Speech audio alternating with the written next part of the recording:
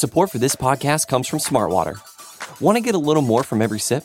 Smartwater Alkaline doesn't just taste crisp and pure, it's loaded with everything you need to perform at your best, whether you're running marathons or boardroom meetings.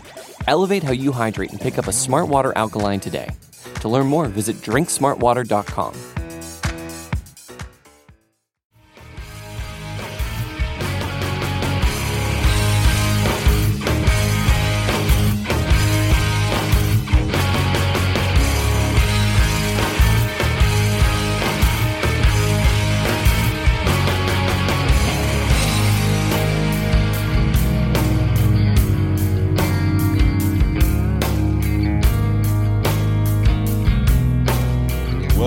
Going on, everybody? Welcome everybody into the Hump Day Hotline on the Buffalo Rumblings Vidcast Network, presented by Picasso's Pizza.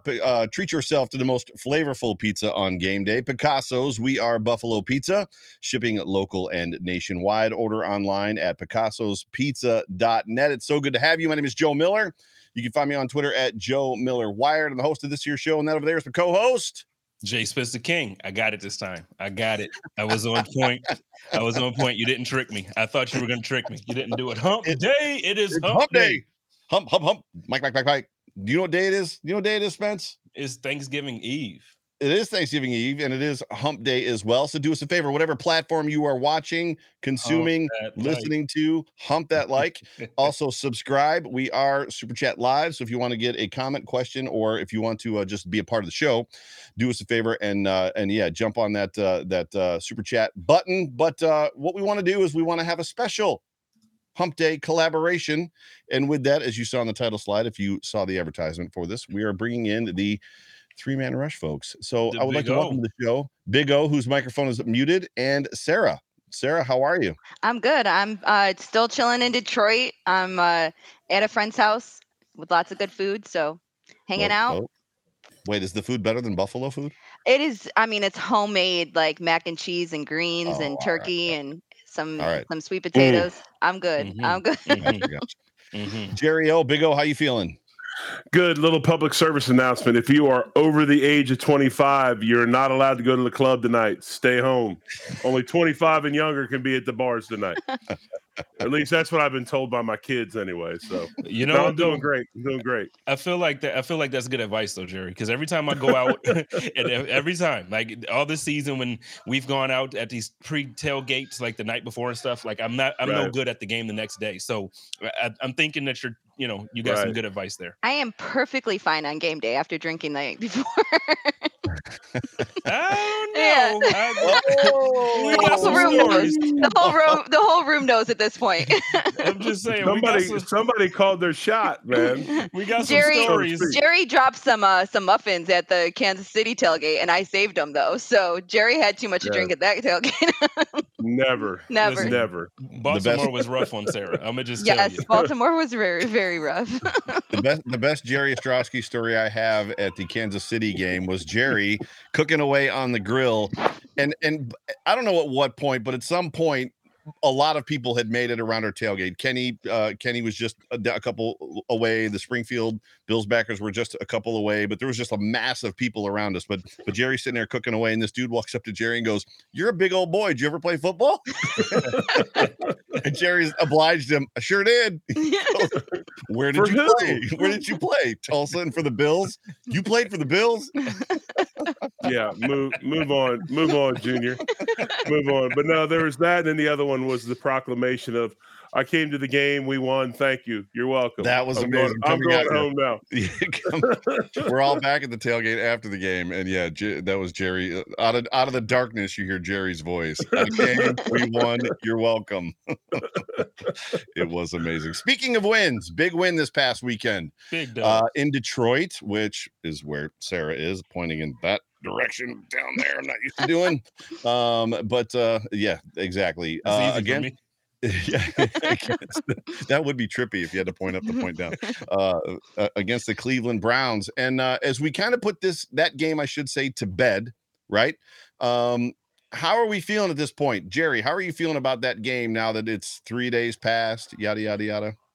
I'm feeling pretty good about it. Like I said the other day, I think that they had a little bit of adversity. I know you would think it's not a big deal changing plans like they did, but it was.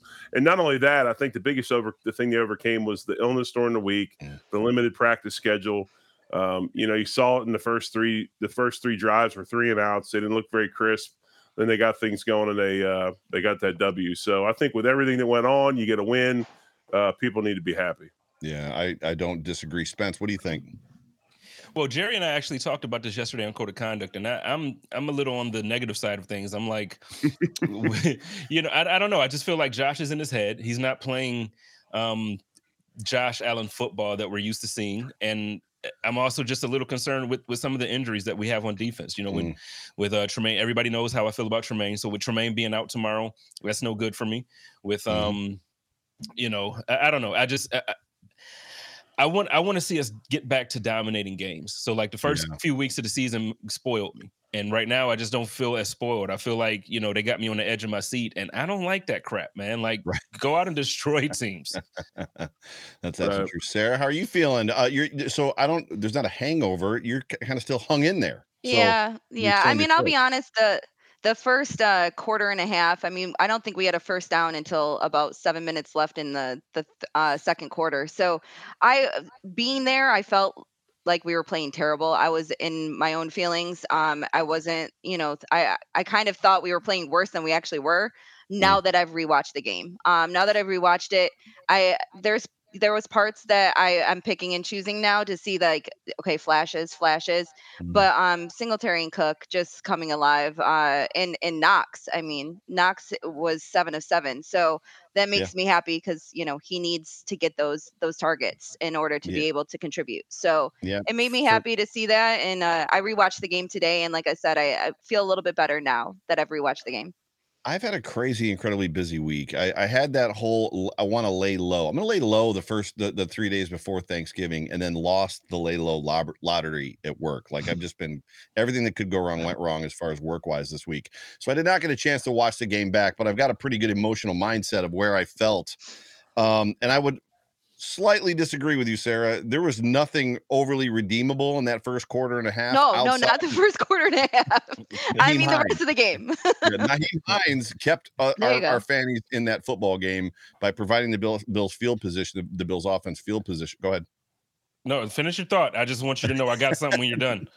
I got something. It's a long thought, so I'll abbreviate in a second. So he provided the Bills field position because the offense was trash and had a really hard time that first quarter. I mean, they had the ball for 5 minutes in the first quarter. It was not great, and the Bills defense couldn't stop anybody. But Nyheim Hines did a great job of providing us opportunities. Complimentary football. Go ahead, Spence.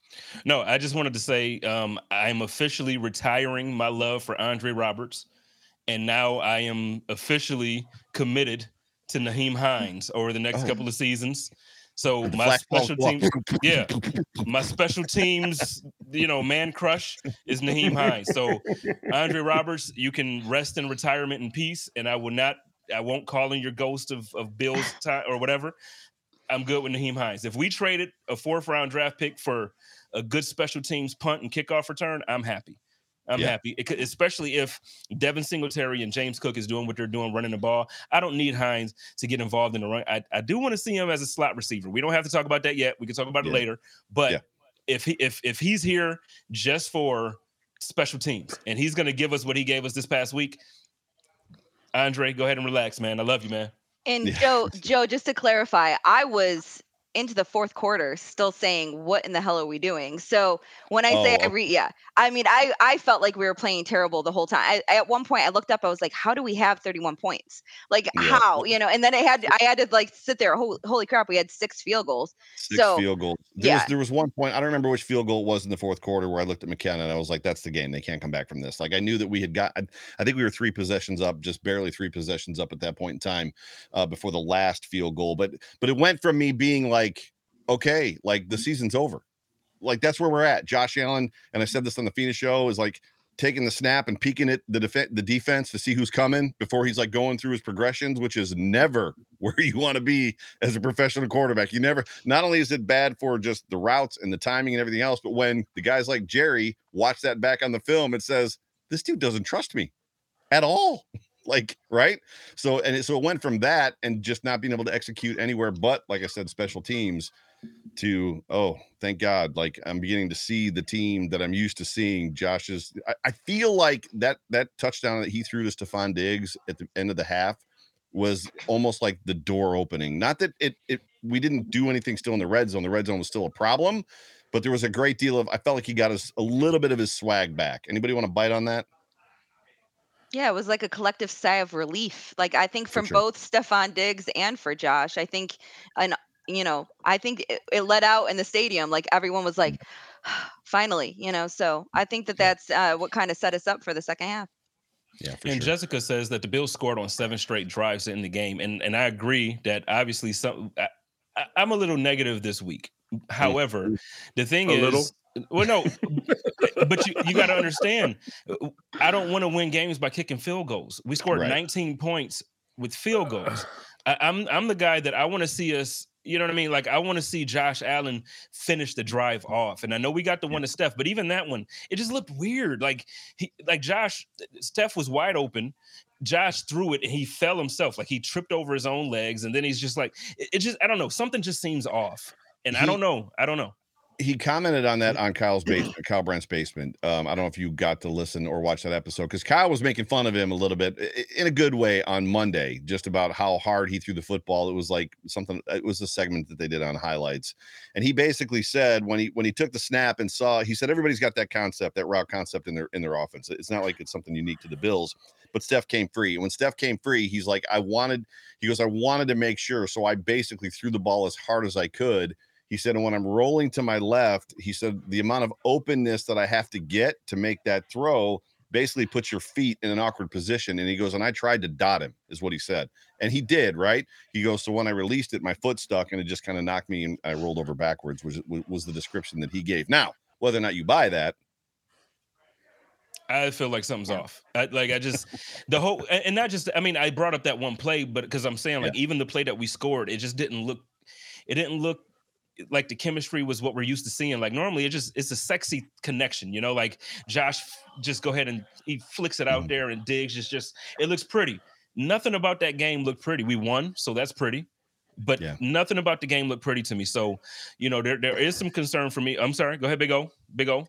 Do we not take into consideration what they went through this past week? I don't. And we talked do we really not? This is like therapy to me. This is like therapy. Josh hasn't practiced in 2 weeks. Josh hasn't practiced in 2 weeks. Right. We won. And it's like, I feel like we're like getting ready to pick first. Like, we're going to be in the lottery to get the first pick of the draft. This is crazy to me. No. And I'm like, it's like, Josh, that touchdown to Diggs was no style. It was horrible. And I get what you're saying, but I'm not saying it's horrible. No, I'm not saying it's horrible. I'm saying we scored. And that was fine. Right. But what I'm saying is the offense didn't flow the way you expect an offense to coming into this season. Everybody's like, oh, this Bill. And now, right now, I get it. We're second in the league, but we're not second in the league over the last 4 weeks. We're second in the league because of the first half of the season. Those first 5 games, we blew teams out so much that now we had some catching up to do. So now we're in second place. That's scary to me. We were ahead by a country mile, and all of a sudden we're second place behind Kansas City. I don't like it. And then on top of, again, you're right. We won the game. We're 7-3, but we're 7-3 and we're behind the Miami Dolphins. We're 7-3 and we lost to the New York Jets. So, I hear you, but my expectations now aren't the Buffalo Bills with EJ Manuel at quarterback. My expectations now, look, we're making the playoffs 4 out of 5 years with Sean McDermott. We made it to the AFC Championship. We lost to Kansas City with 13 seconds left. Now I'm like, man, damn that, I'm ready to win. So I'm trying to. I want the number 1 seed in the conference. I guess I know I'm being nitpicky. I get it, but it's like when we're not ending drives with touchdowns and we're ending against the Cleveland Browns at that. I think I said it on the Overreaction postgame show on Sunday, and the line that I said was, it's difficult to sit on your couch or in the stands, Sarah, and watch this team perform the way they perform when you know how good they are and how good they can be. And I think that's what Spence is trying to say, Jerry. The question I would have, and I think the biggest problem with so there's 2 different issues with the offense. There's the between the 20s, And then there's the red zone. Is you guys talk about the red zone? I agree with that. I think that's where they're offensively they're having issues, and it's red zone. It's Josh Allen, and they're not rushing. The threat of his legs is gone, and it's not gone because he can't run. The threat of his legs is gone because they don't run him inside the 20 anymore, which basically changes the way the defense plays you. Yes, but why? Why do you not? And we had this conversation last night, Spence and I. You can't change what this guy is. Right. You can't do it. You have to let him play. If he wants to run, you got to let him run. You got to get him in the game. He's a guy that's about flow and feel, and let him make plays with his feet. He's not getting hurt outside the pocket. Everybody's getting hurt in the pocket. That's right. That's right. When he runs, he is the person delivering the blow. He's not taking anything. That's why he runs violent for a quarterback. I think it's beautiful. Yeah. Let the guy make plays. Why do we try to make people, why do we try to change guys' style of play when they've done this to get where they are? That's one thing I don't get. Yeah, I would push back a little bit. So Josh has been injured 3 times, twice with the elbow, once with his shoulder. The elbow both times in the pocket. His shoulder, he was outside the pocket. He was trying to get away in the Raiders game in 2020 and hurt his left shoulder. But to your point, there's statistics out there that prove that most quarterbacks do not get injured in the pocket. They get outside the pocket. They get injured in the pocket. To your point. So talk about the good stuff. So let's turn this to our first topic of the show, which is that, the Buffalo Bills did a great job. They found some success, some synergy. They found some ability to run with both Singletary and Cook in what is seemingly a little bit of a different run scheme than maybe what we're used to. We saw it the week before a little bit against the Jets running the draw, and the Bills found success in it in this game with both players. And Cook, to me, finally looked like the game wasn't too big for him. Because wildly for me, he just looked a little bit like, whoa, there's some big, fast dudes in this league, and I don't know what I'm doing right now. So it was nice to see that. But both of them tallying, I think, over 85 yards. I've got 80 yards. 86. 86 each. 86 each. The question is, and I would love any one of you that want to go first, Sarah, maybe, is it sustainable what we saw this past weekend? Can we do it again against the Lions? I think so. I kind of made a comment on another show. I felt like once I feel terrible saying the word dumb it down for Cook, but once they stopped passing him those little dump off passes after the first quarter, it seemed like it just clicked for him. It was get the ball and run, go forward, and find your holes and go, and stop with these little cutesy little, passes. And he just seemed so confused in the first quarter to the point where Josh was like, go here, do this. And I was just like, what is going on? Get him off the field. At one point, I was like, don't play him. If he doesn't know what's being called, if he doesn't understand the play, get him off the field. But once they stopped doing it and they just gave him the ball and he ran, he was a different guy. And that was when we were like, this is the James Cook that we drafted. And, to see him and Singletary, I know Singletary didn't have as many, yards per carry, but to have them both walk away with, 86 yards each, it's what we need. And I think that, the offensive line did a really good job as well. So I'm looking forward to us continuing. I like not seeing Josh have to put it all on his shoulders, but I still wish we would have involved him a little bit more in the run game. Just a little bit. I enjoy watching Josh do that. Yeah, I agree with Sarah. Well, I agree with Sarah. First, I was just I was throwing the Tracy comment up. Pay Poyer, pay my dog. He deserves it. But I'm agreeing with Sarah. The yards per carry for me with Singletary, it matters, but it doesn't matter as much because, like, when you watch that game, he made plays at the moment that we needed it, and he was, it's like he always runs bigger than he is, and he always seems to. It's like he turns a 1 yard gain into 4. He turns a 3 yard gain into 7. And it's just one of those things where consistently, like every week now, since I want to say maybe like week 7, week 6, he's just been you can tell that something is clicking with him. And it's like, get this guy the ball. And I'm going to disagree a little bit with Sarah when it comes to James Cook, because I feel like early in the season, we were seeing a confused James Cook. And maybe in the first quarter, it was kind of like the things, the plays might not have been communicated properly or whatever. But what I feel like we saw throughout the rest of the game, I feel like we're finally seeing, like you mentioned, the James Cook that we saw in college and like the person that we drafted. And I always hear players say the game finally started to slow down for me. Yeah. It's almost like you can literally see it slowing down for him, and he's faster than everybody on the defense. And look, man, if they continue to feed this guy the ball, it's going to be a problem for defenses come, end of season and playoffs. That's what we need. That's what we need. Big O, what you as far as real quick, I want to ask him as far as offensive line play though, because it's a different the tempo is a switch up between Singletary and Cook. So when you have those guys coming in, and now you got Cook being shot out of a cannon basically, and then you have Singletary that's kind of like the ground and pound. How is that a little bit? What changes as far as how the offensive line kind of communicates and plays when those guys come in and out? Well, I think it has to do a lot with theory. Okay, so like if you have a guy that is a downhill dude that is a 1 foot in the ground and go like Cook is, that is like you want to run pin and pull, you want to run stretch plays, things like that, plays where he can go and try to outrun blocker or outrun tacklers, things like that. Singletary is more patient. He can kind of hang, cut behind the guard. He's a little bit of his own runner. When it comes to those types of things. When I look at us offensive line wise, I think we're a scheme 'em up type of offensive line. I don't think we're the Cowboys of days with Larry Allen and Mark Tuinei and Eric Williams, where we're going to line up and you go, I'm going to put 9 guys in the box, and we're still going to run zone and move you, right? I think we're really, really good. And the Kansas City game kind of showed it. We ran some pin and pull stuff where Morse was pulling outside. We were down. We had 2 guys pulling outside, some pin and pull concept. We like to run counter. We like to run power.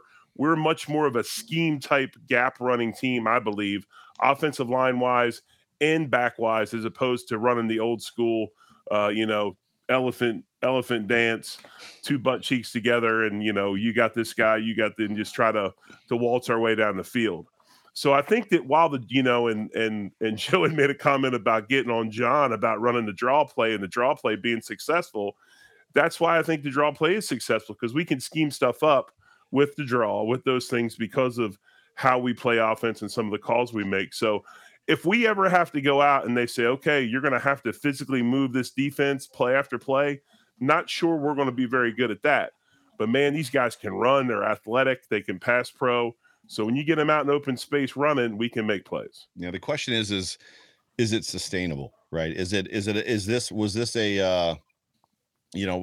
the sum of playing against a bad Browns rush defense?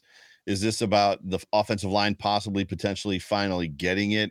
Is it about, something else that's going on scheme wise? And that's the question. I wanted to go before him because he's kind of like the offensive line expert. So I'm glad that you didn't take my thunder, because I was nervous about that. But is there, from what you're seeing, is what they're trying to accomplish, can they replicate it against good defenses? Yeah. So I know that your offense ran the draw play almost at will with Thurman. But there was a great deal of such a pass-heavy offense back then in that day, right?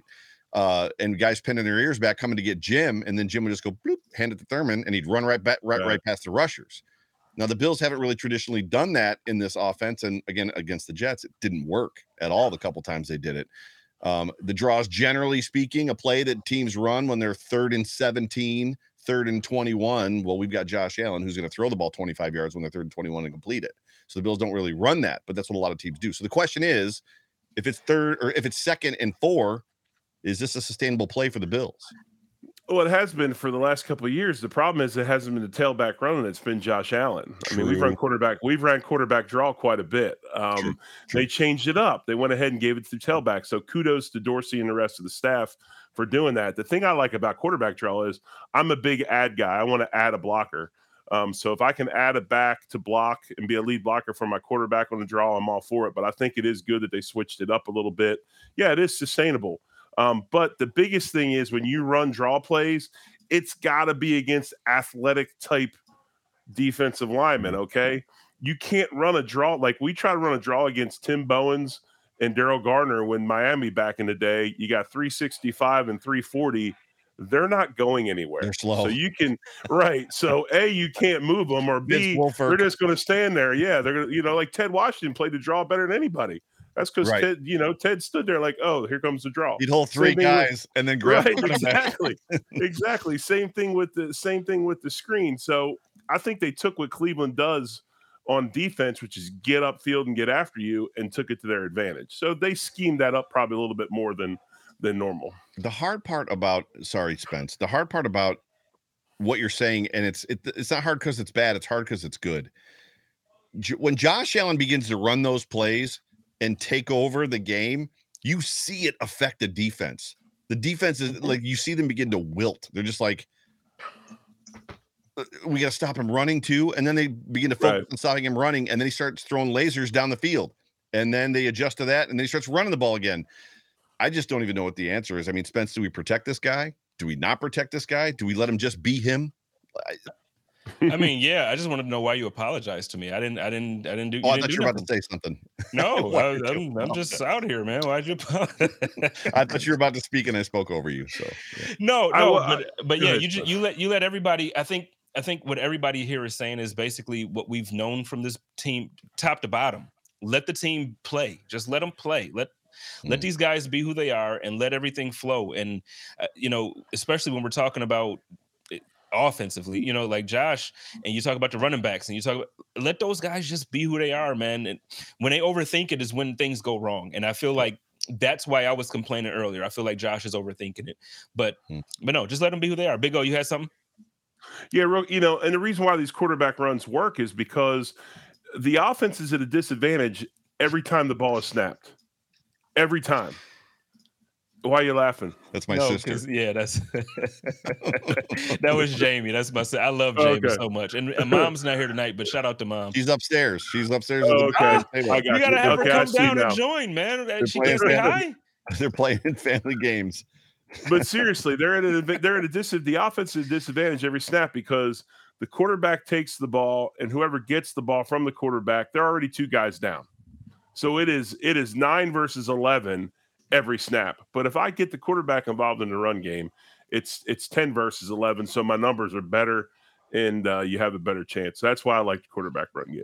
No, I do too. There's just an aspect of like we want to see this kid play for another 15 years, right? I don't want to Cam Newton him. I don't, you know what I mean? Like he's already. Well, I mean, you can't change the way a guy plays. Yeah, and I'm with that. But can you it's Jim Kelly. I mean, it literally.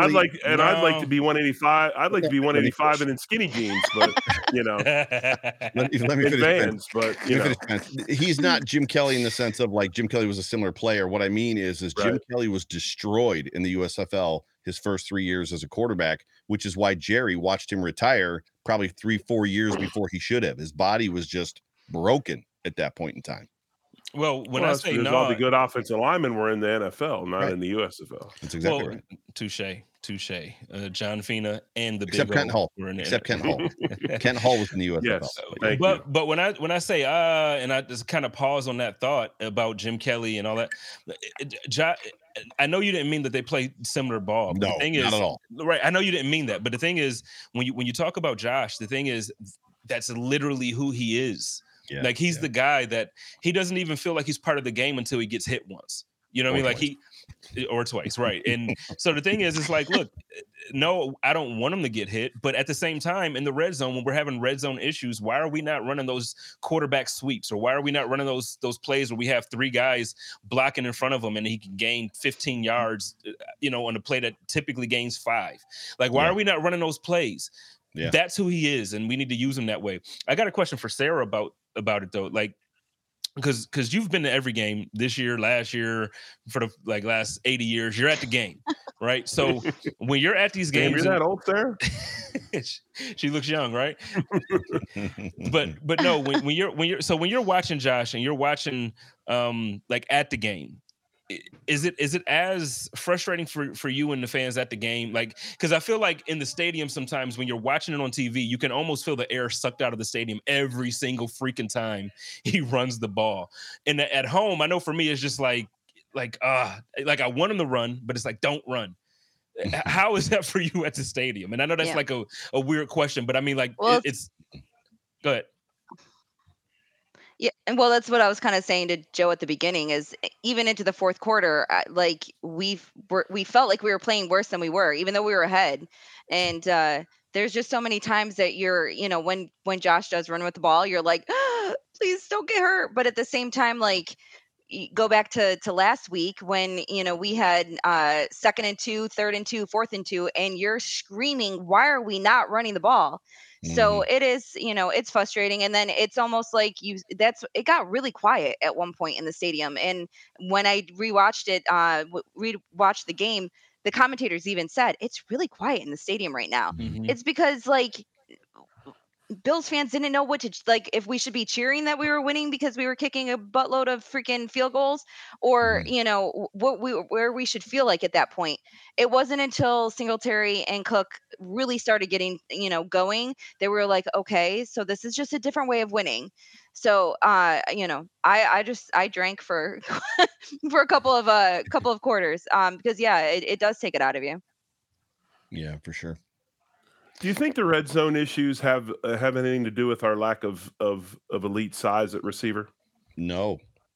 I think it's literally. I think there's and anybody on this panel can correct me. Anybody in the comment section, if you feel like you've got a better reason for what I'm about to say, please chime in because I'd like to hear it. I think the problem between the 20s is Cole Beasley, his absence from this offense, and I think the problem inside the 20 is there's no more threat of Josh Allen running the football. The 17-yard runs that Josh Allen has put in the end zone on 1st and 17, 2nd and 17, 3rd and 17 with his legs makes a defense have to worry about it. And they don't have to worry about it right now. Defenses know that he ain't coming. At 1st and 6, 1st and goal, anywhere inside the 10, he's not coming. So we're just going to hang back and we're going to cover the guys. And again, even inside the 20, Cole Beasley isn't there. And I get that so many people dislike Cole Beasley for every other reason other than football. I'm not about to get into political talks. I'm not about to get into all of that other stuff. But what I will tell you is I watched a clip today that the NFL posted from last year against the Saints and the Thanksgiving game against the Saints. I miss Cole Beasley so much in this offense.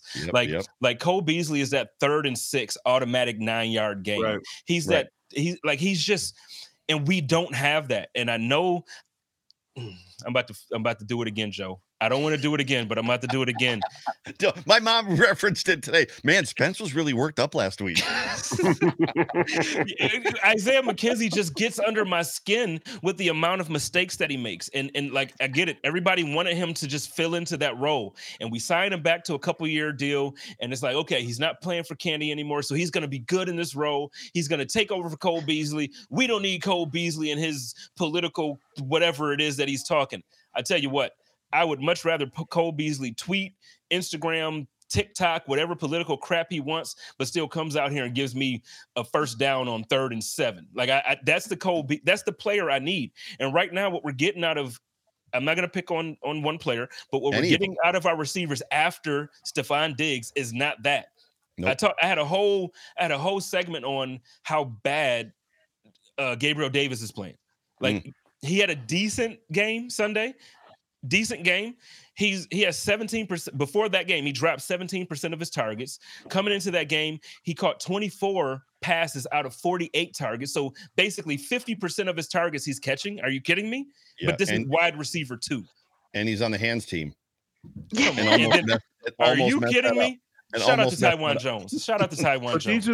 Who shoved that ball out of bounds. He dove over the defender and shoved that ball out of bounds. Come on, man. Pam says real quick before we move on, no one was talking about Beasley in the first 5 games. So do we only miss him because of Davis not performing? I disagree, but I want to hear your thoughts first. Let's go to Jerry, then Sarah, and then Joe, and then I'll jump in, and then we can move on wherever you want to go. I think Cole Beasley was fantastic when he played. I think that there's some guys on this team that could step up and take that role. They're just young. I mean, I like Shakur. I think he can play. Obviously they've had some issues, Bruce, but not Isaac Bruce. So anyway, yeah, I mean, there seems to be a lack of that guy that is going to get you that 6 yards, like you said, that 5-yard catch at the sticks. Guys are getting an opportunity to take that rollover, but they're not. But I don't know. Maybe that guy still is on the team. We just haven't found him yet. But I don't know. I know people I know Spence is hard on Gabe Davis. I don't have the issue with Gabe. Gabe does need to play better, but I still think he's a good receiver. I really do. I'm not hard on him. Real quick, I'm sorry. I just want to respond. Yeah. I'm not hard on him. I've liked him. And I've tried to make sure I give him all the love that I can, but at the same time, I want to be honest. Like, I don't want to just be that guy where it's like, oh, I'm a Bills fan, so everything that the Bills do is perfect. No, when you're catching 24 out of 48 passes, you're not wide receiver too. So that's where I'm at. But I love Gabe Davis. I think obviously he showed up big in that Pittsburgh game. I had nothing to say at the Pittsburgh game. Nothing. But did they pay Knox to be that guy, and he's not coming through? But they got to target him. They got to target him. Right, and we talked about that yesterday. They got to target him. Sarah. Yeah, I think that. I mean, if we're talking about the first 5 or 6 games, realistically, he missed a full game and a half, if not almost 2 full games of that. So I don't think it was. We can't really talk about it's just a Gabe Davis thing. He's actually been a little bit better than I thought. I had a conversation on a pod yesterday talking about him, and we were looking up some numbers. His problem is that his drops have been like significant drops. They're like are literally off his hands at the most inopportune times, and that's why I think we're all complaining right now, is because they're usually third down or third and victory. I mean, like if he would have caught that pass a couple weeks ago.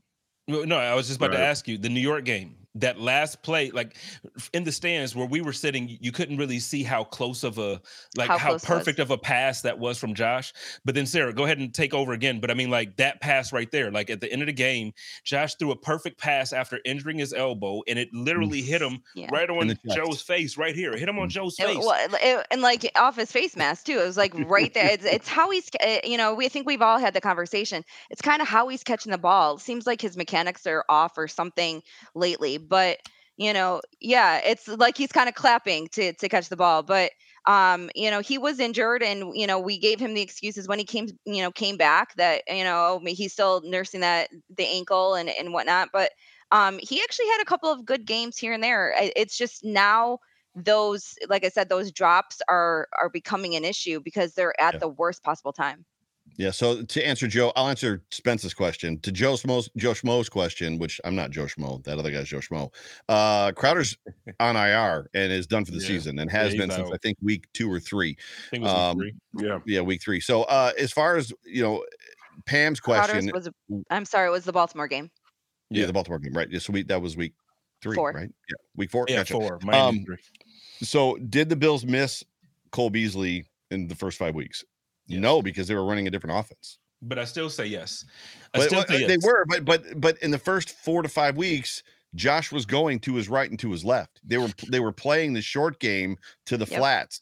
Right. Diggs was eating. Versus finding somebody 3 yards down the field in the hole, somebody that can find the soft spot in the zone and just look at the defense and literally be on this. And Jerry O can speak to this, because offense, that Buffalo Bills K-Gun offense was the beginning of all the offenses that we see today, that Marchibroda took into the Colts and like developed with Manning, and then all the offensive have kind of developed there, which is basically the quarterback stands at the line behind center, looks at the defense and makes a read, and the wide receivers have to make a similar read.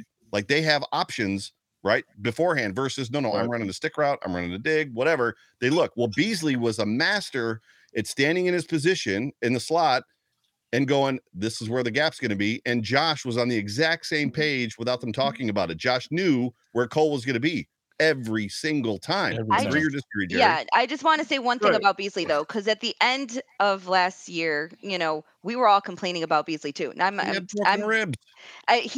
Granted, but like it was every time he catches the ball, he's falling down. He's not getting the yards after catch. Of course, but I'm just saying, who was complaining about?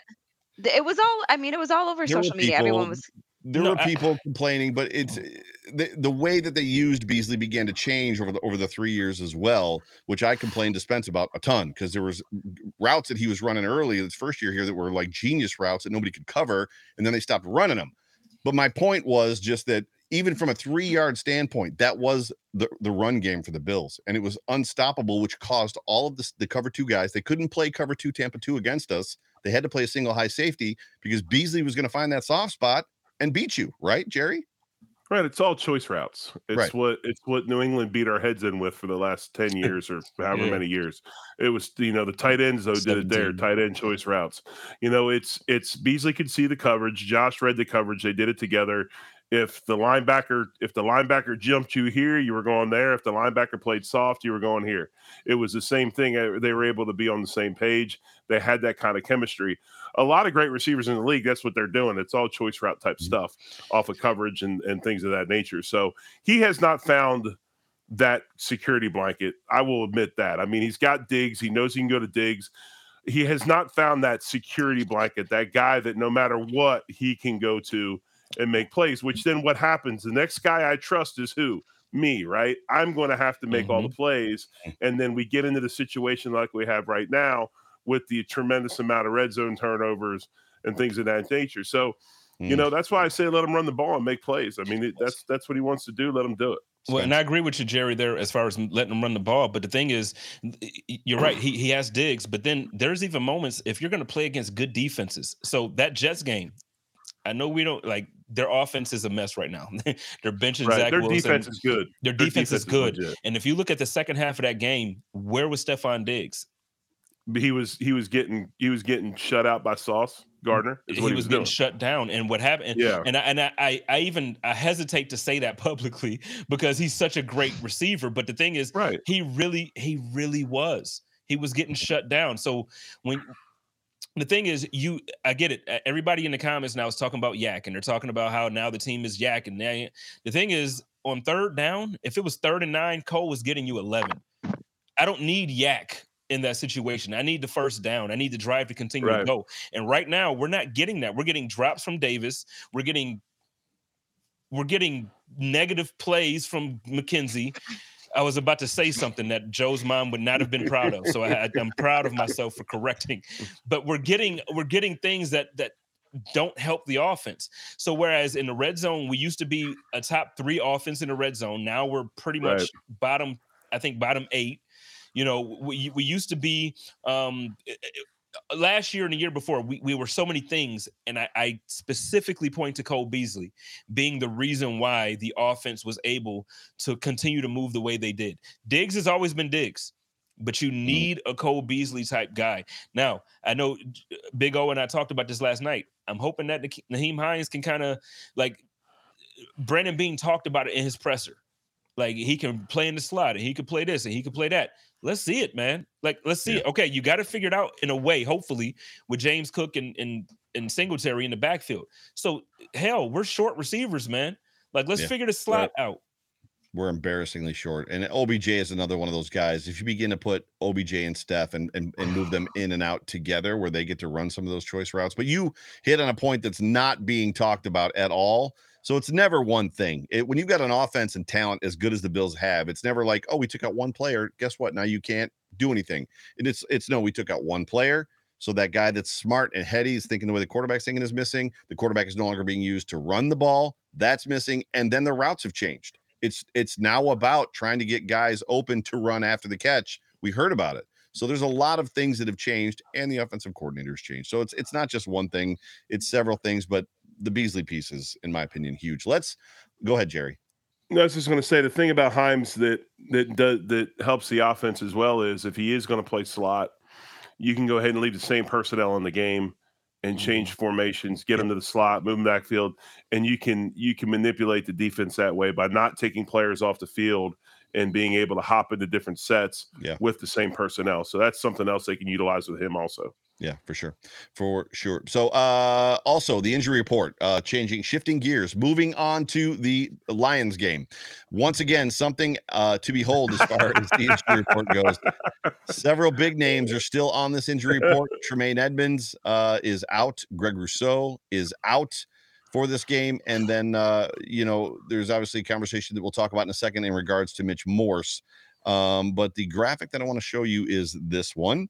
Which is that you've got all the injuries here. So out, Tremaine Edmonds, only one. Greg Rousseau out. Doubtful, AJ Epinesa. And then Mitch Morse, questionable. But this is as much as these players have played, it was great to see Jordan Poyer back.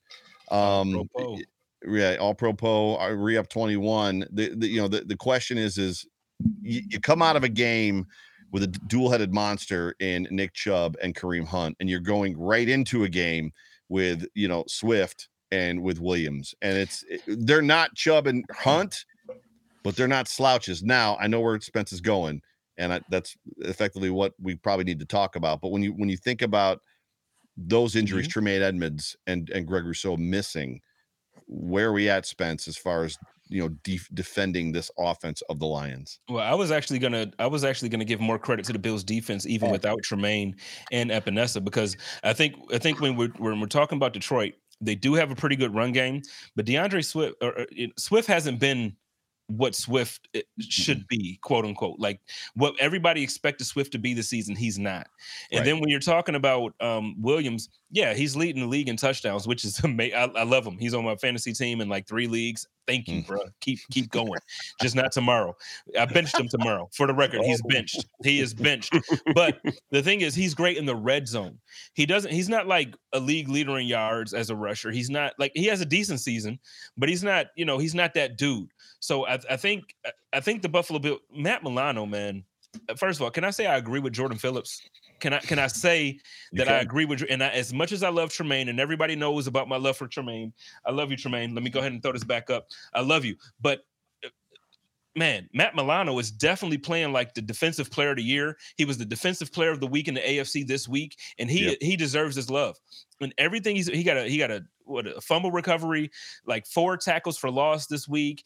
He basically did two interceptions on the year, and he's gotten his hand on 5 balls. I made the statement as well that if he catches 3 of those 5 that he's got his hands on, and this continues for the rest of the year, you might be saying Matt Milano for MVP of the league. Whoa. Which game was it? Was it the Miami game? He had a pick that he dropped that would have probably changed the effect. Miami, Tennessee, several. But this past one, I was about to go here. Shout out to Spin. I was about to go here. Milano, All Pro, or We Riot. I'm about to make a new shirt. It's happening. Last year was Poyer. Shout out to my man Matt Milano. What's happening? Milano, All Pro, or We Riot. Because the thing is, he's playing better football as a linebacker this year than name a better linebacker in the NFL. There isn't one. I want you to name one. There isn't one. So I can't go as far as MVP because it's a quarterback. It's a quarterback. None of the quarterbacks are exactly doing MVP things. So in a weak quarterback year, when you've got a linebacker, I don't know, man. Had he gotten, he isn't there. Mahomes is doing it again. He's doing it again, and he's doing it without Tyreek Hill. He's doing it without Tyreek Hill. And as much as I hate to say it, as much as that it pains me to say it. He's doing it without Tyreek Hill, and this guy could make a statement for it. Yeah, sure. Micah Parsons, losing his mind in Dallas. He is injured and losing his mind. I'll give you that. But I would still take Milano over him, and that's just me. I know he makes the flash plays, and I know Parsons. He's amazing. I'm not saying anything. I don't have anything negative to say about him. Yeah, I'm taking Milano because Milano plays very disciplined as well. Like there are things that he does that don't come across as big plays, but they're huge plays. If you watch the All-22, and I know Jerry does, and I know Sarah does, if you watch the All-22, there are plays that he makes where he'll make a tackle for a loss for 2, that if he doesn't make that, it's probably a touchdown. It's like 40 yards of open field. Jordan made a similar play this week, but we're talking about Matt right now. Those are the type of plays where it's like they don't really get the praise for those moments. But dude, they make them so like consistently week after week after week. Matt Milano, defensive player of the year, defensive player of the week in the AFC, All Pro, We Riot. Let's get it. Matter of fact, the shirt's going to drop next week. Damn it. Let's do it. Sarah. So the question is, Sarah, getting back to DeAndre Swift and Williams, do the Bills, do they have the capability to repeat what they did last week against Chubb and Kareem Hunt? And I know the easy answer is, well, we just did it to Kareem Hunt and Nick Chubb. Yeah. Of course we can. But that's not always. I mean, realistically, we did it to Cook as well, except for the one run that he had that was a missed tackle, and then we did it earlier in the year with Henry. So I definitely think we can do it. I know that Detroit's missing, I think, 2 or 3 people on their offensive line, so I think that helps us a little bit, knowing that we're gonna be down Groot and down Edmonds. So I think that we can still control it. I believe that we're going to kind of focus on one or the other. It's going to be either focus on the run game or focus on the wide receivers. It's kind of what that's been our motto kind of this year. It's focus on one or the other. Never really thought that we would give Brissett 300 plus yards in the air, but it happened. But, we still held them under 80 yards rushing. So it's kind of pick and choose your poison. And I think that we'll continue to do that as well. They have a good offense. Yeah, amazing segue. They have a good offense. So we'll, we're going to. Yeah, that I want to ask Jerry about real quick. Full stop on this. So I love Triggs. Triggs has been around forever. Tyrel Bernard was not drafted to replace Matt Milano, who just signed an extension. Or Tremaine. He wasn't. If there was a conversation that you could maybe possibly have, it would be about Tremaine's in his last year of his contract. I agree with you. But Matt Milano isn't afraid of Tyrel Bernard. Like, he's under contract for, is it 3 more years? He's under contract for 3 more years. Like, they're not walking away from Matt Milano's ridiculously cheap hometown discount. All of us shocked that he even signed that deal because he was worth so much more money. Like, it's just not happening. Jerry, the question I have is this, to Sarah's point. If you are the Browns offensive coordinator, you think going into the Buffalo Bills game that are displaced, they only practiced for 1 day, they had another walkthrough, all of their families are literally trapped in their homes. They're no longer at home. So they're experiencing the opposite of what I went through. I had to get home. They left home. The Bills have had trouble stopping the run on defense. Yeah. And you come out and you start throwing the football over the field with Jacoby Brissett, which to me was like, what are you doing? Is that the Lions' game plan this week? Did the Lions run from the run defense of the Buffalo Bills and try to put the game on Jared? Because to me, the Bills are like, oh no, let Jared Goff throw it. Go ahead. No, I fully believe they're going to try to run the football, basically because of the lack of experience up front. Both guards, I think they're on their second and third team guards, as Sarah talked about. They're beat up offensive line wise. They're hand in the ground type linemen. They want to run the football first. These linemen aren't great pass blockers. Ragnow, the all-pro center's out. So they've got a couple of big road grader types of tackle, all-pro types. I see them running the football, trying to run the football, trying to make this a short football game, knowing that Edmonds is out.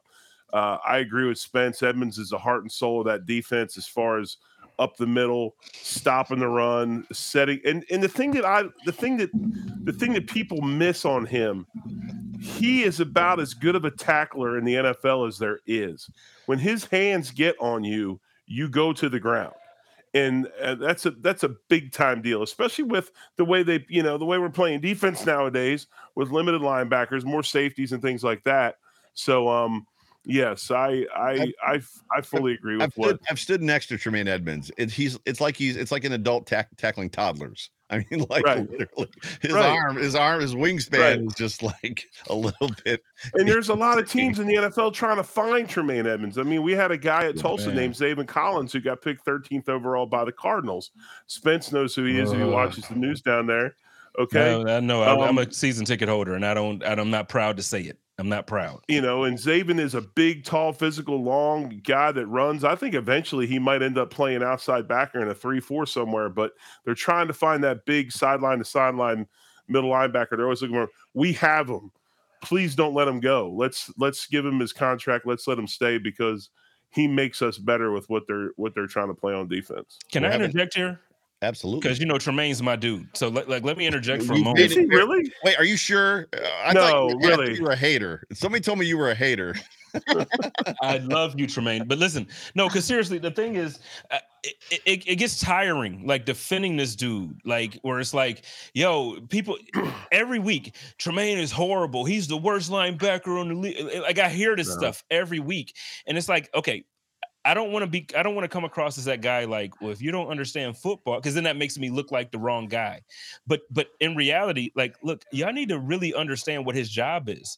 His job is not to be the flashy linebacker that sacks a guy 3 times a game and to get it. His job is he controls the defense and he keeps those guys in their place, like the places that they're supposed to be. Tremaine is making sure that they're there. And then he cleans up the mess.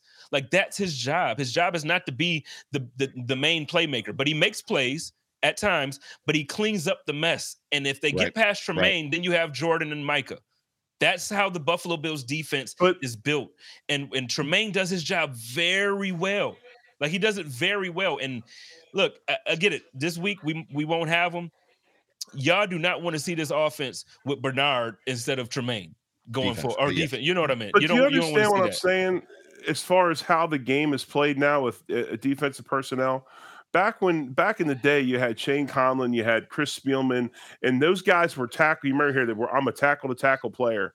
I'm going to make a play from tackle to tackle or tight end to tackle. Well, when you start adding receivers and we start going to nickel and dime, and now we're adding extra safeties, okay? Who's got to come out? We're not going to take any of the defensive linemen out. They're starting to pull linebackers out, right? Mm-hmm. So now you've got two guys. You've got Edmonds, who is a not tackle-to-tackle guy. He's a sideline-to-sideline guy.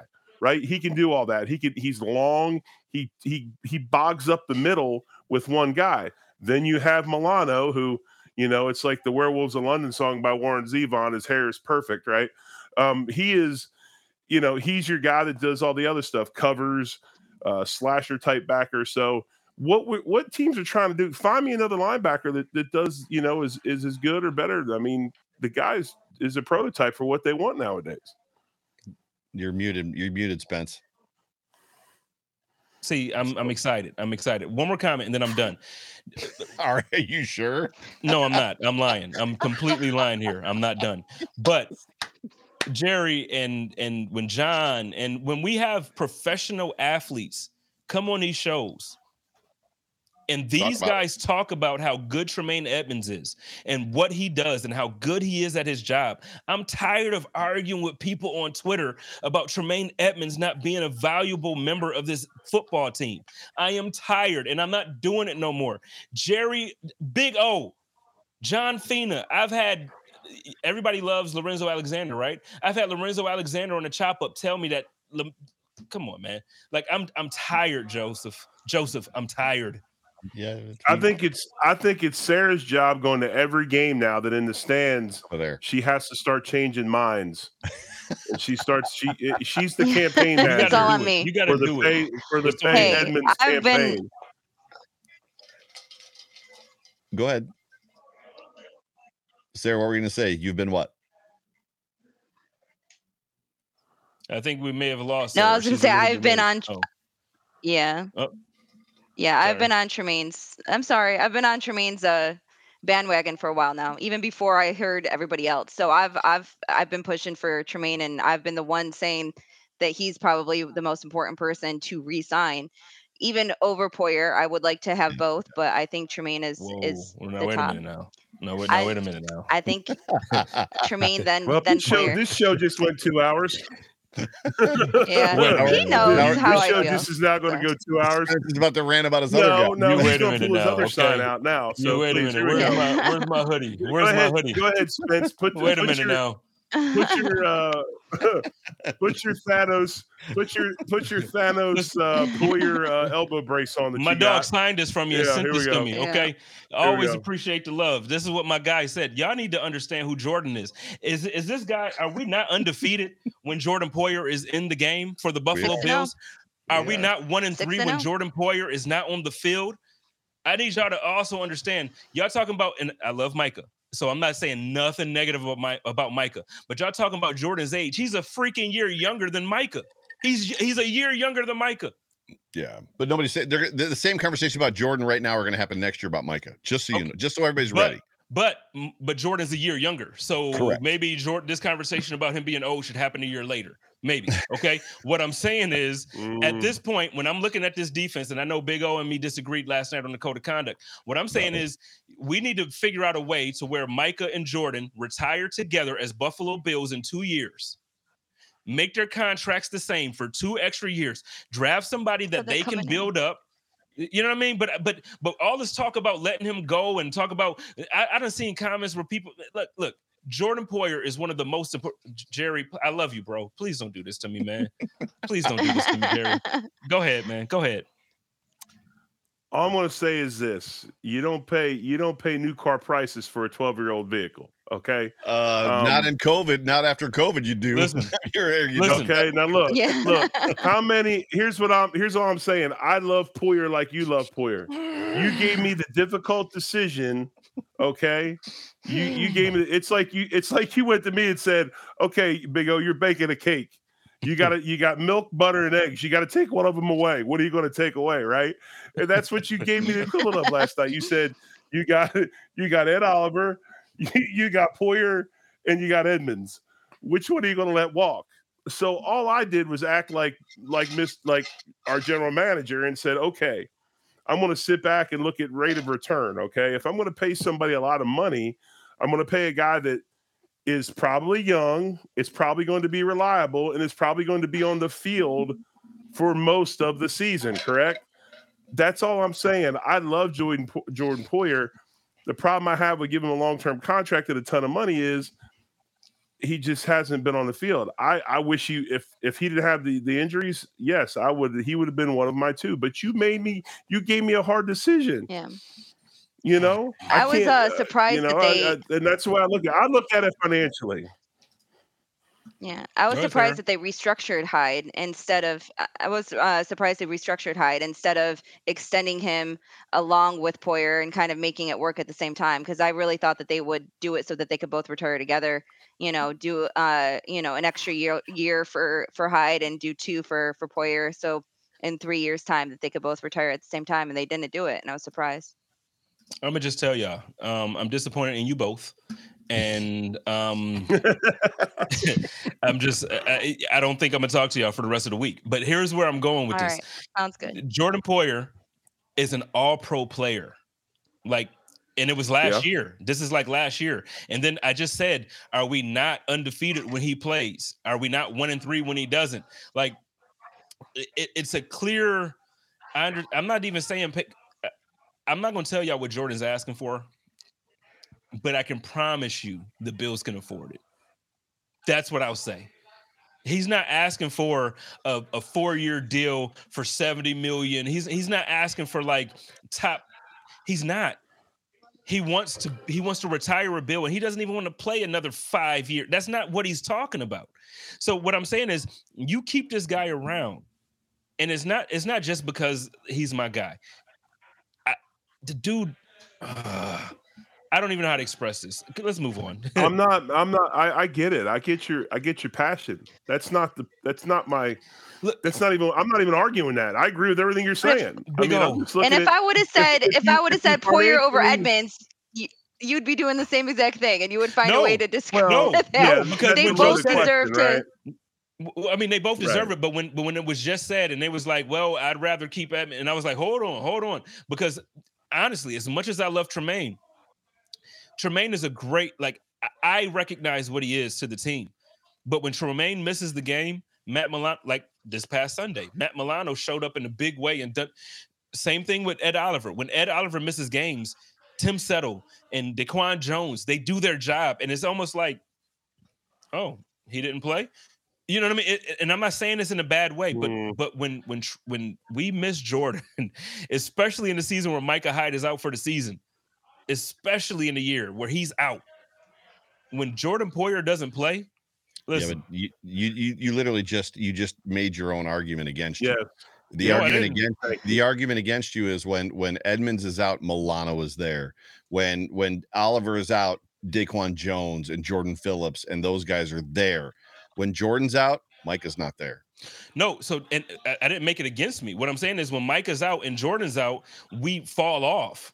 That's correct. And the same thing would be true with Edmonds. If when we've seen Milano and Edmonds both gone, it's a problem. No, right, when they're both gone. But what I said was, if I'm going to go in order, to me, it's Jordan, Tremaine, and then Ed. That's how I see it. So where is that on his contract? Is he up to his 5th-year option? He's on his 5th year, I believe. This year. So he's got his 5th-year options this year. No, he's a free agent after this year. Right. So they might not be able to afford him anyway. I mean, that's the other thing. If you're going to pay 2 of the 3, they might not be able to pay Edmonds and Oliver market value. So Poyer may stay just because of Ed's 5th year next year. Ed's 5th year is next year. So Poyer's gonna end up in Miami. That boy gonna end up in Miami. Poyer's gone. So we'll see. I mean, the Bills are doing magical things. Let's we're getting long in the tooth, and I know that we promised to go a little bit longer than an hour, which is fine. But how critical? And anybody can jump in on this one anywhere you want to run. So, or maybe we'll go to Sarah, the lovely Sarah first. How critical is it for the Bills to secure this win against the Lions and keep pace with the Dolphins and the Chiefs? Is this a situation where if you're going to drop a game, this is the game to drop? There's a lot against the Bills. They didn't practice last week, short week this week, so they barely practiced this week, got key injuries, blah, blah, blah, blah, blah. Or is this do or die? That's the question for the panel. Sarah, you get to go first.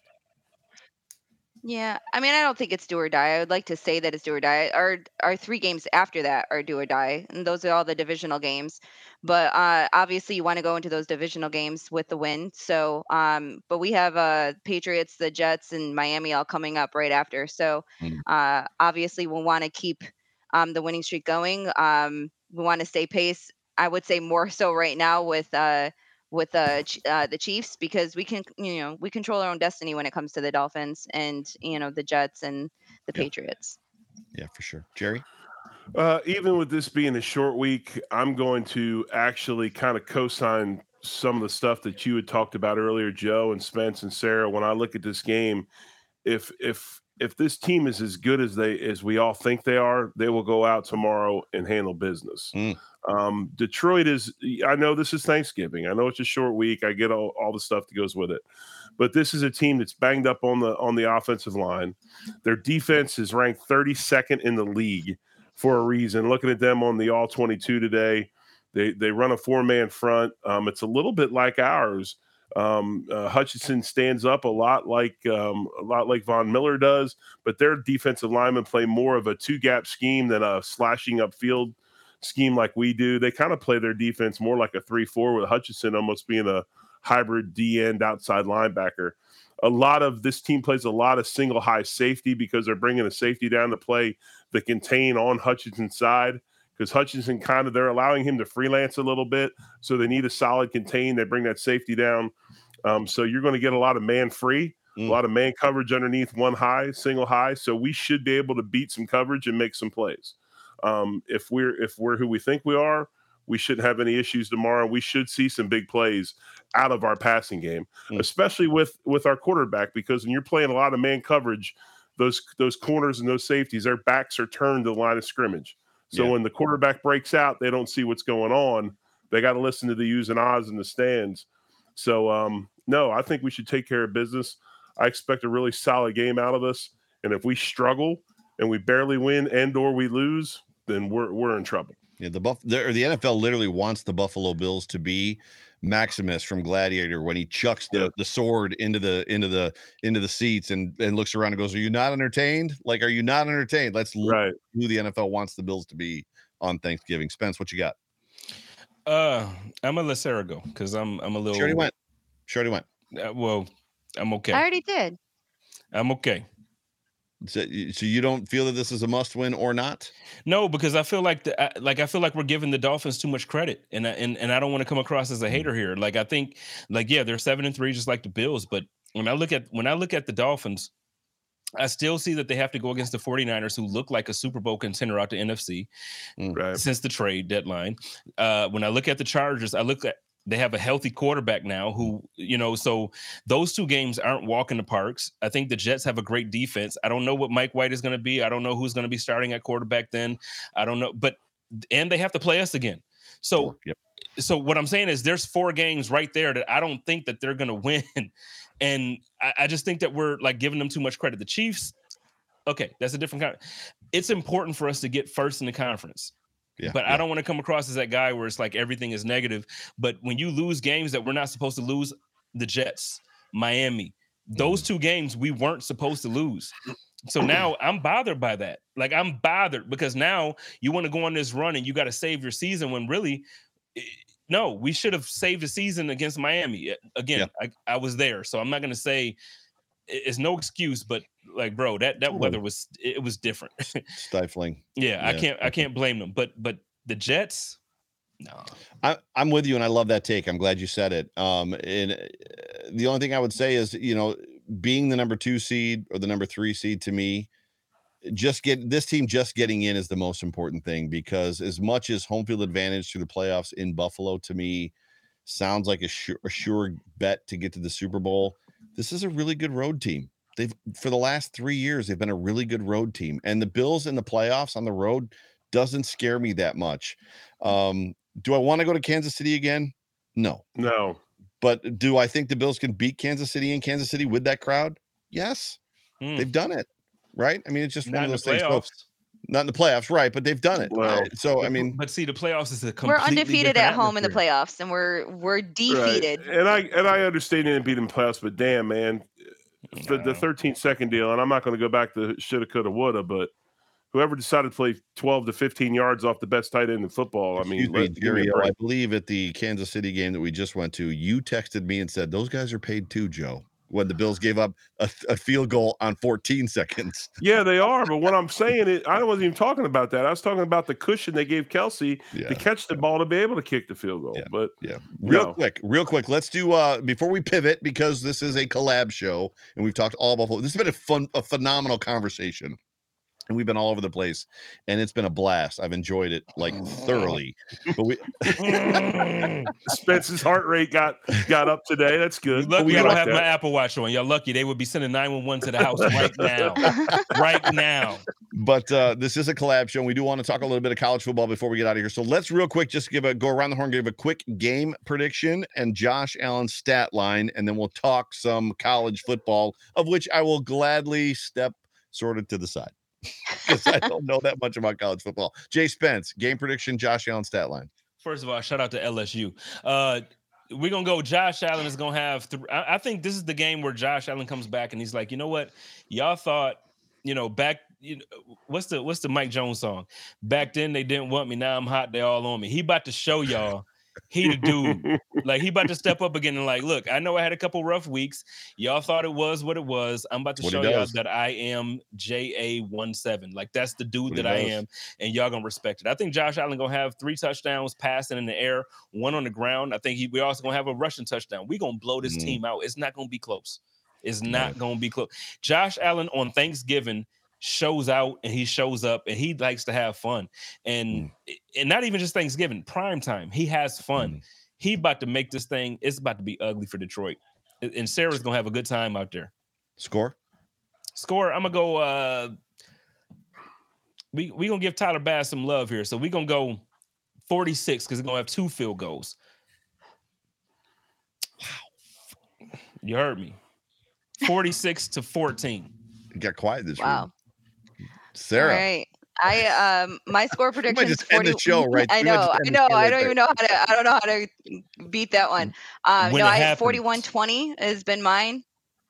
Yeah, 41-20 has been my score prediction, and I think Josh 41-20, and I think Josh will have a 325-ish in the air. But wait a minute, and I'd like to see both running backs. Well, y'all didn't have the same reaction for Sarah with the 41-20. It's basically the same score. I'm literally in my head. I'm going 240 burgers because I'm formulating my comment. Okay. Okay. Go ahead, Sarah. I'm sorry. I'm just saying. 41-20. The voice is calculated. That was my prediction last night when I was on a pod. So 41-20, I'm going to stick with it. 325 in the air, and I'm hoping that both Singletary and Cook can both have 75 plus again each. Jerry O. 37-17. Every time I think about 37-17, the Bears. Josh Allen's going to run for 2,000 yards. No, I got 37-17. I think Josh Allen has under 300 yards passing because almost 100 yards rushing. We finally wake up and decide to let the stallion be a stallion, right? You can't make him something he's not. I think he takes it over. I think they play well. I think the defense takes advantage of a very, very undermanned Detroit offensive line and gets Goff off of his spot and has a day. I think we'll sack the quarterback at least 3 times, maybe. I think we'll get up almost 5 sacks this weekend, maybe more. So that's the over-under on sacks is 5. 240 burgers, an almost 40 burger. And I'm going to be honest with you, I'm not predicting a 40 burger or an almost 40 burger. But if it happens, the Overreaction postgame show tomorrow night is going to be lit. and I'm going to be talking about Wildest Dreams Land and T-shirts that are now for sale from Buff on Weck. Go get yours right now. Go get your Wildest Dreams Land T-shirt right now on buffonweck.com. Like legit. Go ahead. Does McKenna approve of you saying lit on your show? I just need to know that. I can say whatever I want. I'm wearing Carhartt. Like I'm a free agent on my hat. I can do whatever I want to do. Right, my face over my shoulder. We gotta get hump day hats. We gotta get gear, man. We gotta get geared up. I mean, hump day hats would be. I know it. That's what I'm saying. We gotta get. Anyways, I'm going to go a little more conservative on my game prediction. So I think Josh Allen is probably in that 280 to 300, 295, 280 to 300 range. I think he's got a couple touchdowns. I would love to see him rush for a touchdown just to burst that bubble because it's been a minute since it's happened. And then for a score, I'm probably in the 32 range, 31, 32 to probably 17.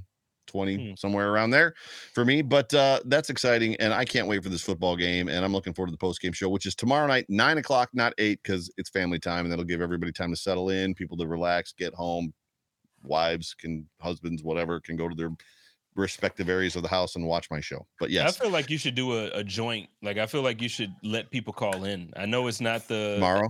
Yeah, because I want to call in is what I'm saying. Like, I feel like you should let me call in because it's going to be a game that I will want to talk about, but I don't have a show, and I'm sad. But before we move on, because I know we're about to talk about college and we're going to talk about all that, I do want everybody to understand the entire panel just called a blowout. Yeah. Not the same way. Me and Sarah got a 40 burger, but everybody called a blowout. So I need you to understand what we need to happen tomorrow is this team to play like the team that we know them to be. Yeah, if they don't play, if Josh is in his head, which is what Jerry yelled up at me about yesterday, and at the beginning of the show, he's like, "Are you kidding me, Spence? We're 7-3." I mean, yeah, because we're in our look. We need them to play the way they're supposed to play. Go Bills, let's get it. College, let's go. LSU, Tigers. Go Talking Tigers. big matchups in college, college rankings with Jerry and Sarah rather from the 3-man rush, because this is what you guys do. You are a college football show. It's been fun watching you guys kind of look. Oh, and they take the top spots. So I'm just gonna hand it. I'm gonna hand it up. So if you guys would like to kind of take over the show for the next couple minutes, that'd be awesome. Go on, Sarah. You can take it. Yeah. All right. So the college football committee just came out last night. We have our top 4, which hasn't changed at all at this point in time. We got Georgia at 1. We got Ohio State University at 2. We got Michigan at 3, and TCU at 4. LSU moved up to 5, and then at 6 we have USC, which to me was kind of the biggest surprise. I kind of thought USC would jump over LSU. I see Spence rolling his eyes right now. I want to hear Spence, and I'm an LSU fan. I want to hear Spence try to convince me why the hell they should be in the top 4. I'm dying to hear this one with 2 losses. I mean, no, I'll let you finish. Go ahead. I'm gonna get it. Trust me, I'm gonna get it. Go ahead. I can't wait to hear. Finish your rundown. Right. I'm gonna get it. No, so basically, that was kind of my surprise this week. I really thought that USC, they've only lost 1 game, and it was by 1 point. I thought they were going to jump into that kind of 5th spot. This week coming up, we got Ohio State going against Michigan, so that's going to shake up some stuff in the top 4 right now. And TCU has pretty much an easy game this week, but then they have their championship game, so we probably should see that shake up as well. And then the SEC in 2 weeks will have their championship game, which will be Georgia against LSU. So that will be an interesting shakeup there. So LSU does have a chance if they find a way to figure out how to beat Georgia. They do have a chance to get in even with their losses. But Jerry, what do you think about this week's selections, and how do you feel about LSU at 5? Well, I think we see a lot of what we're looking at right now is style points, right? I mean, every year the selection committee has something that there's an emphasis on. Okay, well, and when I say style points, I mean more along the lines of strength of schedule. If you look at this, you can't take a team like a TCU that's 11-0 and take them out of the top 4. Okay, they control their own destiny. They went out, they win their conference championship. They are in the Final Four. It's just the way it goes. But if you look at LSU sitting at 5, they will go ahead and honor a SEC team, okay, over a Southern California team that's 10-1. And look where Clemson is. They're at 8 at 10-1, and Alabama above them. So to me, this is a selection committee that takes big time consideration into not only strength of schedule, but also where you are conference wise. Spence, I just think you sit back, sip your crown, and wait, because they're going to try to get 3 SEC teams in this Final Four. And, LSU again, they're going to have a chance to control their own destiny. They're going to get to play Georgia. If you can beat them, then come on, maybe you're in. But right now, they don't deserve to be in that 4. Well, see, my thing is when we talk about LSU, it's like I get that they started off a little bit slow. Like they had a couple losses early in the season that you probably feel like they shouldn't have had. I get that. But I feel like, when you're talking about where teams are now, they're playing big and they're I don't know. I just feel like they're playing in a way where you shouldn't be able to deny them based on what happened early. If they're good now, I want the best when it comes to the playoffs, when it comes to the championship. I want the best football possible. I don't want, you lost a game in September, so you shouldn't play in January. I don't want to hear that. I want the best possible football. And to me right now, LSU is playing the best doggone possible football possible. And shout out to my man Trey White. I know he ain't back yet. Some Bills fans are a little annoyed about that, but Trey would probably slap me twice if I didn't really hype our boys with the LSU Tigers. Right. And I'm an LSU Tigers fan. I mean, I love LSU. And Reed Ferguson. Shout out to Reed. Yeah. Exactly. But when I look at it, don't schedule a basically a non-conference game that might as well be a bye week at the end of your schedule. I mean, they go ahead and they went and played UAB last week. I'm not saying UAB is a terrible program, but as far as what they've been playing, yes, they're not up to snuff. So don't play those types of games late in the season. But that's how the SEC schedule falls. That's what they've done all the time. It's the late in the season non-conference game, and I think that kills them. Yeah. Yeah, they also 2 weeks ago just barely, snuck out a win against Arkansas. So I'm still not quite on that hype train with LSU. If they beat Georgia, then I will change my tune. But right now, I can't wait for this weekend's games. It's rivalry week, so it's a big deal. We have a lot of big games coming up. Biggest game will be Ohio State against Michigan. Do we want to talk about the college Super Bowl that is every year, OSU versus Michigan, and this year 2 versus 3, 11-0? Are we going to wait? Are we going to be vain? Are we going to be vain and say it's the Super Bowl? Let's not. They're not even the best team. Okay. But they're not even the best teams. Dude, college coaches at OSU and Michigan get fired for not beating the other team. This is it also happens. It also happens in the Iron Bowl, Joe. I mean, if you go ahead and you look at Bill Curry at Alabama, to this day has either the highest or one of the highest win percentages in the history of the school, but couldn't beat Auburn. So he's out of a job. Yep. But Alabama and Auburn play. Yep, Alabama and Auburn play. We had Bedlam last week, Oklahoma State. But no, Michigan at Ohio State, noon on Saturday, a huge game. I think most of us been waiting for it. This is the game where the first time in his history as the head coach of Michigan that Jim Harbaugh comes in 11-0, and we're looking at this is the game, okay, for Michigan. If they can win this game, I think this solidifies Harbaugh's legacy at Michigan. If they lose, well, we're back to they never were really that good anyway. And the question is, does he get fired? Because he has survived longer than any other Michigan coach that has not beaten OSU. Right. They beat him last year, right? Yeah, they beat him. That's what I'm saying. It took him until last year to beat OSU. So I think he went 4 straight years, 5 years without beating OSU, which is not normal. Head coaches have gone for much less than that. Right. But Michigan is the anomaly. They've been so poor for so many years that they've given Harbaugh whatever he wants just because of the way that they've won. But no, you're right, Joe. That is definitely a possibility. Yeah. Sarah? I don't think Michigan is good as their 11-0 record, and I've been saying that since the beginning of the year. All of them, TCU and Harbaugh. Michigan and Ohio State, they've snuck in these victories towards the end of the year. But with me, I'm looking at Michigan and Ohio State this weekend. I don't even want to do a prediction unless I know if Corum's going to be playing. But I'm going to think that he's playing and say that it's going to remain close. But I still think Ohio State at home is going to pull out the victory. So I have 31-23. I have 31-23 as my final prediction. Jerry, what do you got? I think you're looking at potentially. This is a game where if you're a draft geek, you get to. If you're a draft geek, you get to watch potentially the number one pick in the NFL draft next year play, and that is C.J. Stroud. Number one in passing efficiency in the United States or in the country, leads in passing touchdowns with 35. Enters the Michigan game with 2,991 passing yards, top 5 rankings in 5 different statistical categories. TDs, he's first. Passing efficiency, first. Yards per attempt, first. Completion of 30-plus yards, he's first. Yards per completion, he's third. I mean, the guy is everything. And he doesn't look like an NFL quarterback.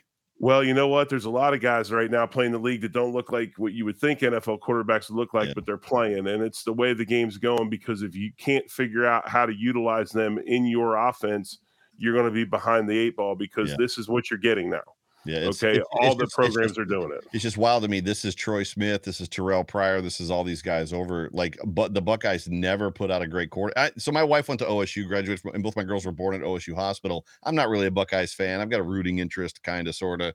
But for me, this is another Marcus Mariota. This is another Jameis Winston, where in college I watch him play. They don't look like Andrew Luck. Andrew Luck, when you watched Andrew Luck at Stanford, you were like, that dude can play.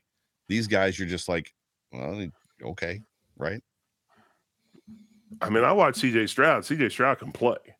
I think he's a hell of a quarterback. Now, I feel like Joe's a hater. I was told the same thing about Justin Fields. I was told the same thing last year. I literally, Bruce Nolan and Greg Thompson both. I was like, I don't get the Justin Fields love, and they're like, you're crazy, man. This kid's gonna be this and that, and he was that and this and blah blah blah blah blah. My sister, who's also a Buckeye it's all right. fan, so we got Jamie mad at Joe, and we got Darrell mad at me. So we're good. So sorry, Darrell. Sorry. Somebody mad at everybody. I would not have. I don't know if I'd have played Fields. Fields had to play because of the situation in Chicago. He needed to sit for a year or two. But they don't, Jerry. They never do. Right. Well, some don't, some do. I think C.J. Stroud is a star. I really do. The Grinch. We'll see. I didn't mean to interrupt the flow. I'm sorry. I just no, you haven't interrupted the flow. I mean, it's obvious you don't like Ohio State. Yeah, you just got a bad Ohio State take. That's if I'm rooting for a college football team, I'm rooting for the Buckeyes. Like, you're just a hater. No, you're just a hater. It's okay. I lived in Columbus for 13 years. It's all right. I mean, my sister is a Buckeye fan. Friend groups all have somebody like that. It's okay, Joe. We accept you. We still love you. I think at this point we're used to Joe being a hater. That's all. Oh no. All right. So guys. no, I think it's the next game this we got is Sorry, I'm at a little bit of a delay. The next game we got is number 9 Oregon at number 21 Oregon State. I have it's at Oregon State. I have the score is 27-24, keeping it within the 3-point spread at this point in time. Oregon's got the offense. Oregon State's got the defense. Jerry, what do you think? The only thing that I like about Oregon State is, has anybody ever been to Corvallis? I mean, it's kind of like where you get, those shows where you get sent to a faraway prison camp where you get forgotten about. Corvallis is in the middle of nowhere, man. It's like it's lousy.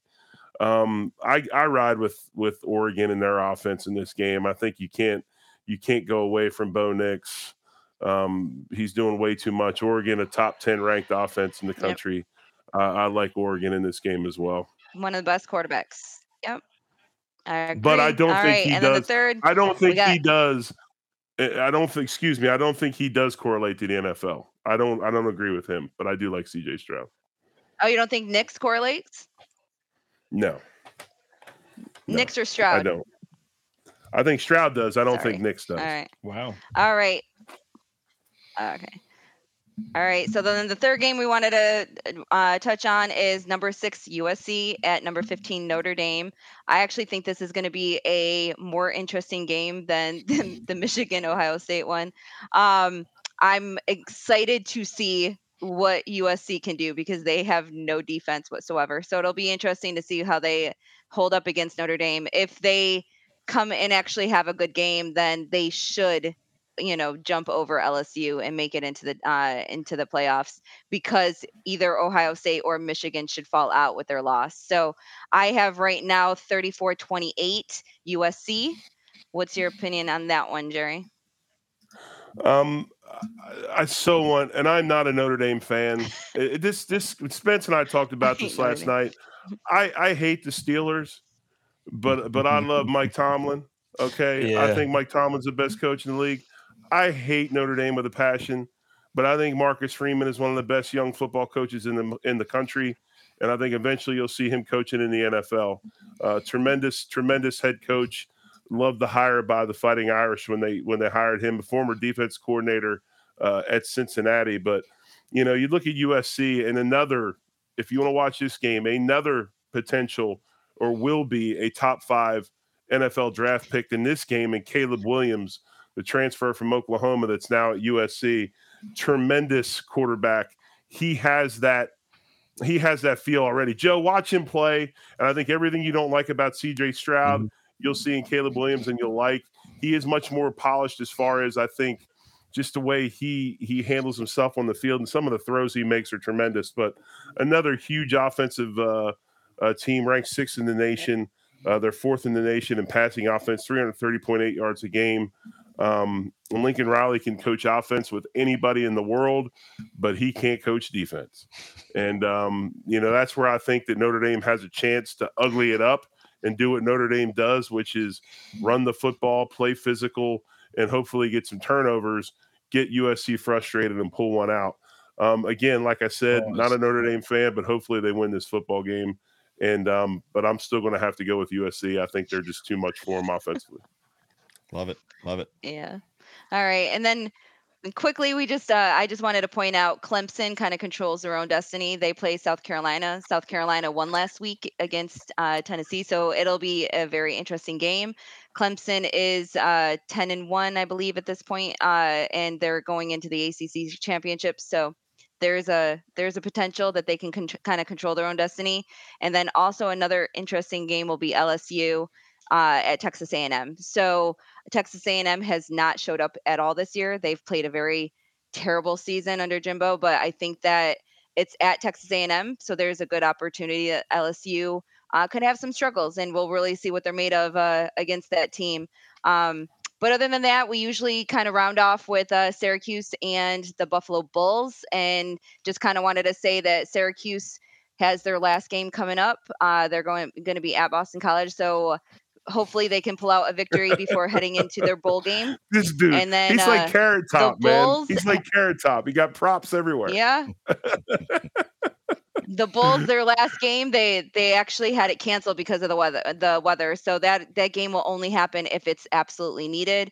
But they head this week against Kent State. So it's their final game. They need it. They need to win in order to become bowl eligible. So we didn't want to talk too much about them this week, and let's see where we go with them being a bowl eligible starting next week. Super, super good. Well, great job, everybody. That was I'm swimming a little bit because it's more than I know about college football. So that was really freaking awesome. And I'm proud of you guys. I'm proud of you guys. You actually you paid attention, and your eye contact was there. You weren't on your phone or anything. It was very good, man. I appreciate that. I tried to pay attention and like really give you guys all the support you needed, because it was tempting. I was like, let me go and search Twitter or something, because I don't know nothing about that. That was a mere shot at the surface of what we normally get into. Yes. We get into quite a bit on that hour show, and if you like college football, we get after it. And I would like to say, first of all, like I just joked there, but if you're into college at all, you want to watch the 3-man rush. probably not going to have a name change. It's going to be 3-Man Rush. You're going to want to watch this show because both Jerry and Sarah and the third member that we bring in are going to be well-versed in everything that you want to know. If you're looking for, some of us are bettors. Some of us like to spend some money. So you're going to want to listen to them about who's going to win and who's not going to win. You're going to want to listen to a lot of different things. And then also outside of that, they just have good, they really, really cover a lot of things. I learned a lot this year over the last 3 games already, or 3 weeks that they've already done the show. So please tune into the 3-Man Rush. Jerry has something coming soon where he's going to be talking about the NFL overall. It's just not going to be about the Buffalo Bills. He's going to talk about every game. He's going to break down every single thing every single week. I need y'all to check in. So just understand, Buffalo Rumblings has something special happening, and we got a lot of things. We got a Buffalo Bills player that probably will be on board. It's about to happen. I ain't want to make that announcement, but I kind of just made the announcement. You know what I'm saying? Yeah. So what I'm saying is we got things happening, and Buffalo Rumblings is doing things to change and grow, and we want to make sure we continue to bring y'all the best content possible. So check in with Joe, check in with me, check in with Jerry, Sarah, Bruce. I mean, we got a whole lineup of awesome talent. So just continue to check in with us. So with that, let's get out of here.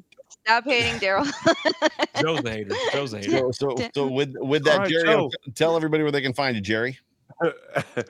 I just want you to know it's okay, Joe. We still love you, man. Like I said, we all have that one guy. @Ostrowski _Big O's where you can find me on Twitter.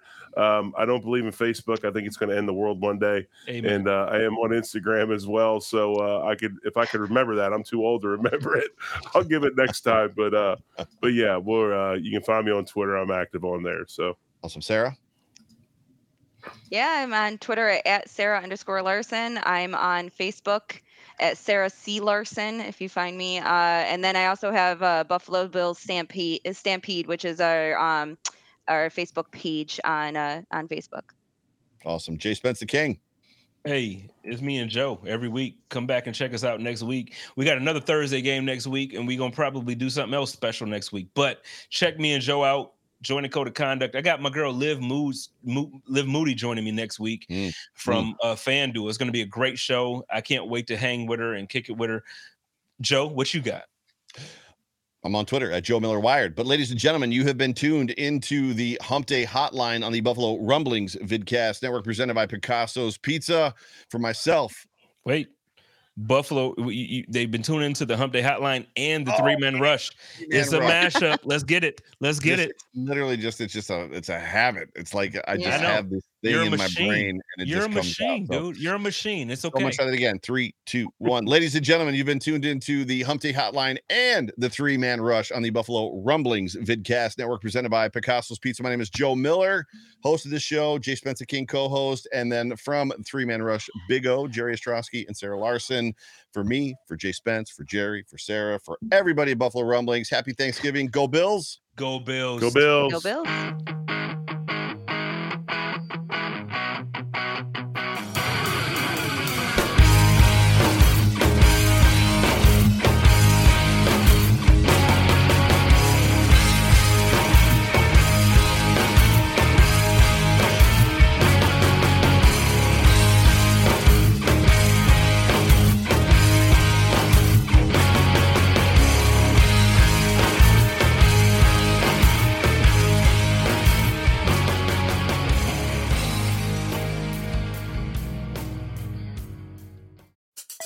Support for this podcast comes from Smartwater.